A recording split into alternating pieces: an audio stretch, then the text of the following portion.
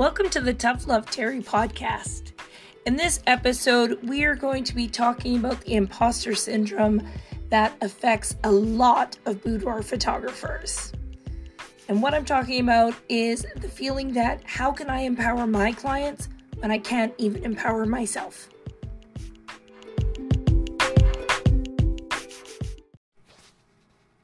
You spend your day empowering your clients, telling them to love themselves, and you show them the beauty that goes far beyond their body. You yell, "Yes, queen," and "Girl, you're a babe," and work exceptionally hard to make sure your online community is aware of how babely and badass they are, regardless of how their body looks. But then, you head home or log off the computer, you catch a glimpse of yourself in your rearview mirror in a window as you walk by, and you think, "I am disgusting." Now, this body shame is quickly followed up with a second thought. What kind of shitty body-positive boudoir photographer am I if I preach self-love but just had that thought, I'm terrible. Now, not only do you think you're disgusting, but now we've added terrible onto the pile of negative bullshit you tell yourself. This is evidence for you to prove that you really aren't that good of a photographer, and you are most definitely a terrible advocate for the body love movement.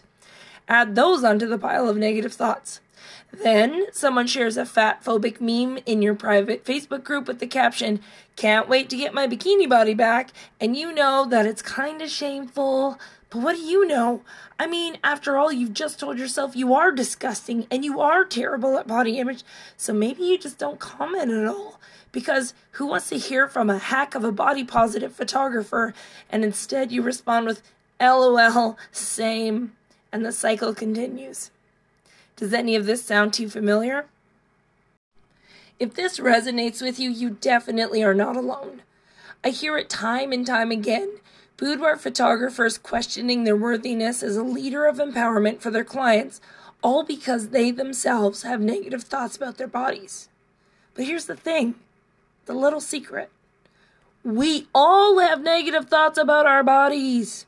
You, like me, are probably over 25 and therefore have at least 25 years of negative self-talk to undo. And it's not going to happen overnight.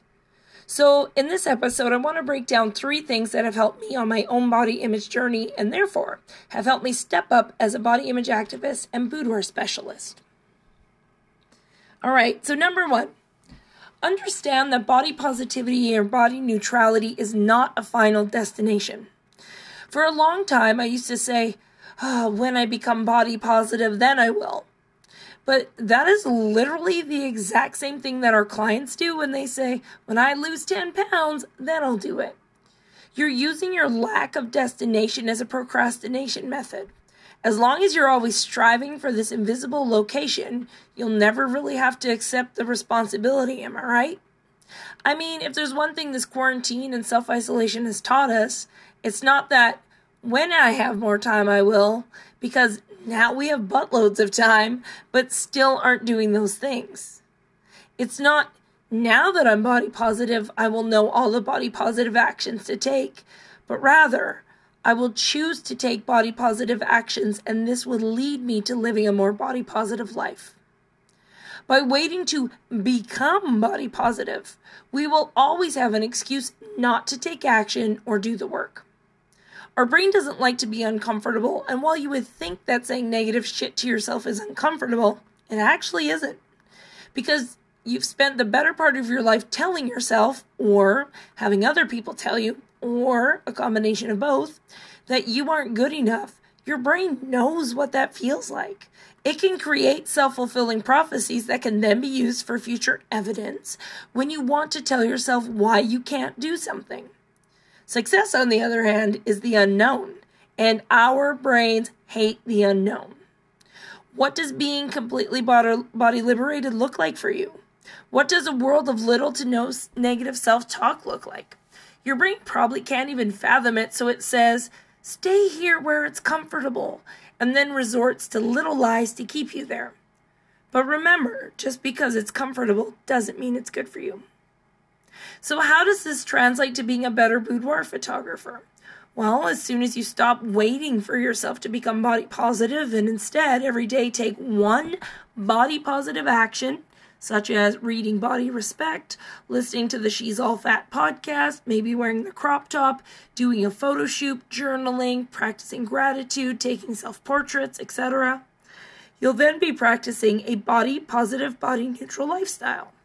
Understand that you'll never get there, but rather you must create there every day in your thoughts, your actions, and your words. Number 2, check your privilege at the door. To truly be inclusive, it means checking your ego and your privilege at the door. What I mean by that is that you and I don't know everything. For example, I can speak to the experience of living in a fat, able-bodied, white, cisgendered body, but I cannot, and more importantly, should not, speak to the experience of living in a black, queer, male, or disabled body. As such, when I have clients come in who do not have the same lived experience as me, I make sure not to chime into their body image concerns with, "Oh yeah, I totally get it," because I don't. How could I? I see this happens a lot to contribute to the imposter syndrome with thinner photographers. They question how they can share a body positive message to fat bodies or speak to the fat experience. Understand that you cannot. Even if you once existed in a fat body and now no longer do, please do not. What you can do, however, is acknowledge that while I can't understand exactly what that must be like, I do know we have a lot of clients that also share those concerns. At which point, I will then showcase a client album, gallery, for which I've been given permission, don't worry, etc., that has experienced something similar. Then I will follow up with, in my experience of creating with a variety of diverse bodies over the last 5 years, I have yet to have someone come in the door that loves everything about themselves physically. It is my job and the job of my team to ensure that we help you understand that your body is the least interesting thing about you, and it's simply along for the ride as you have an amazing time feeling sexy and empowered. I want to help you correlate the idea that you can do something scary and fun and amazing with this body that you have, not despise it, or not despite it.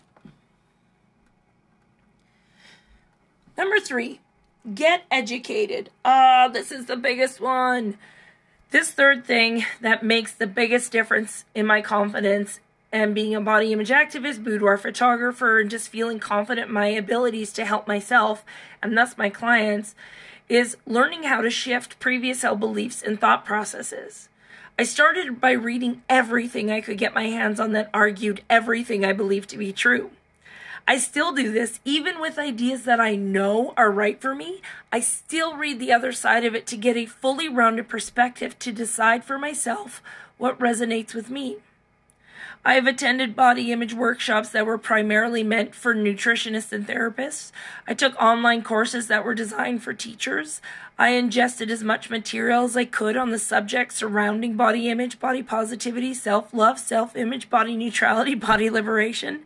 And I still continue this learning today.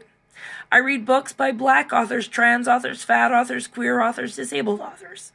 I listen to podcasts on self-development and neuroplasticity. I watch shows and movies that are positively affirming for most bodies. The Embrace documentary and A Perfect 14 are a good place to start. But I didn't simply just read this information. I processed it and I practiced it. Not all of it and not all at once. I would pick out the little techniques and tools that resonated with me and start implementing them into my daily life. I would hear quotes from the authors replacing the negative soundtrack in my mind, and suddenly I had coping mechanisms to backtalk the negative self-talk. It didn't happen overnight, and I continue these acts daily, weekly, monthly, and yearly. Once I practice it a few times, I acknowledge the results, then I begin to share with the people around me and in my Boudoir Facebook group. Now I'm going to give you a little bit of a bonus. I know I said I was only going to talk about 3, but I do have a 4th here.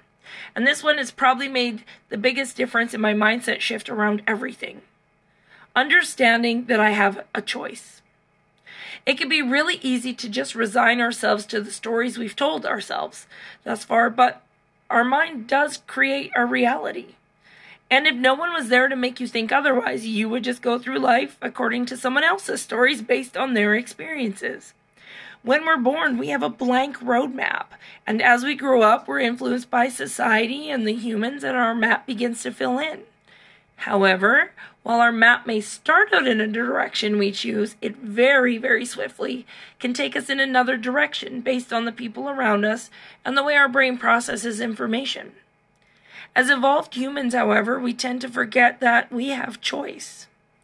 I remember reading the work by Byron Katie, and in it she talks about the idea that thoughts are neutral, but we attach feelings to them based on our previous life experiences and stories told to us by others.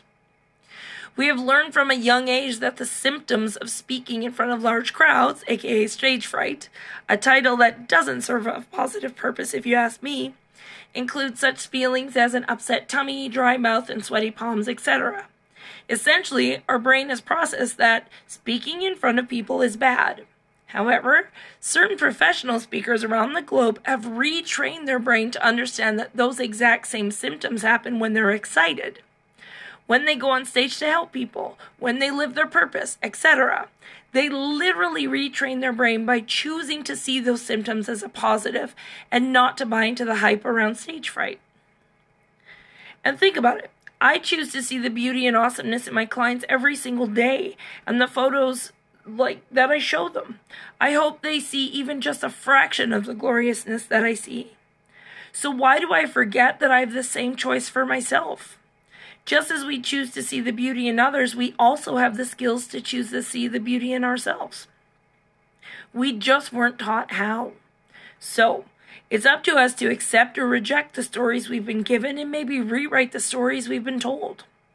Just like the speaker shifting from stage fright to stage alright, perhaps you can choose to see at the very least what your body does for you instead of what it isn't. Your initial thought is the conditioned thought. The one society taught you is the truth. But if you spend a few seconds and question it, you may realize that there is a deeper, more powerful truth. One that aligns to your goal of liberating yourself from body image. To sum it all up, yes, it is possible to be a body-positive boudoir photographer even if you yourself are not 100% in love with your body. As long as you are showing up and trying your best to take body-neutral, body-positive steps, then you are doing just fine. You don't need to have the answers. You don't need to be a body-positive Sherpa. You just need to be transparent about your own experiences with your clients and be vulnerable enough to let them walk through the fire with you.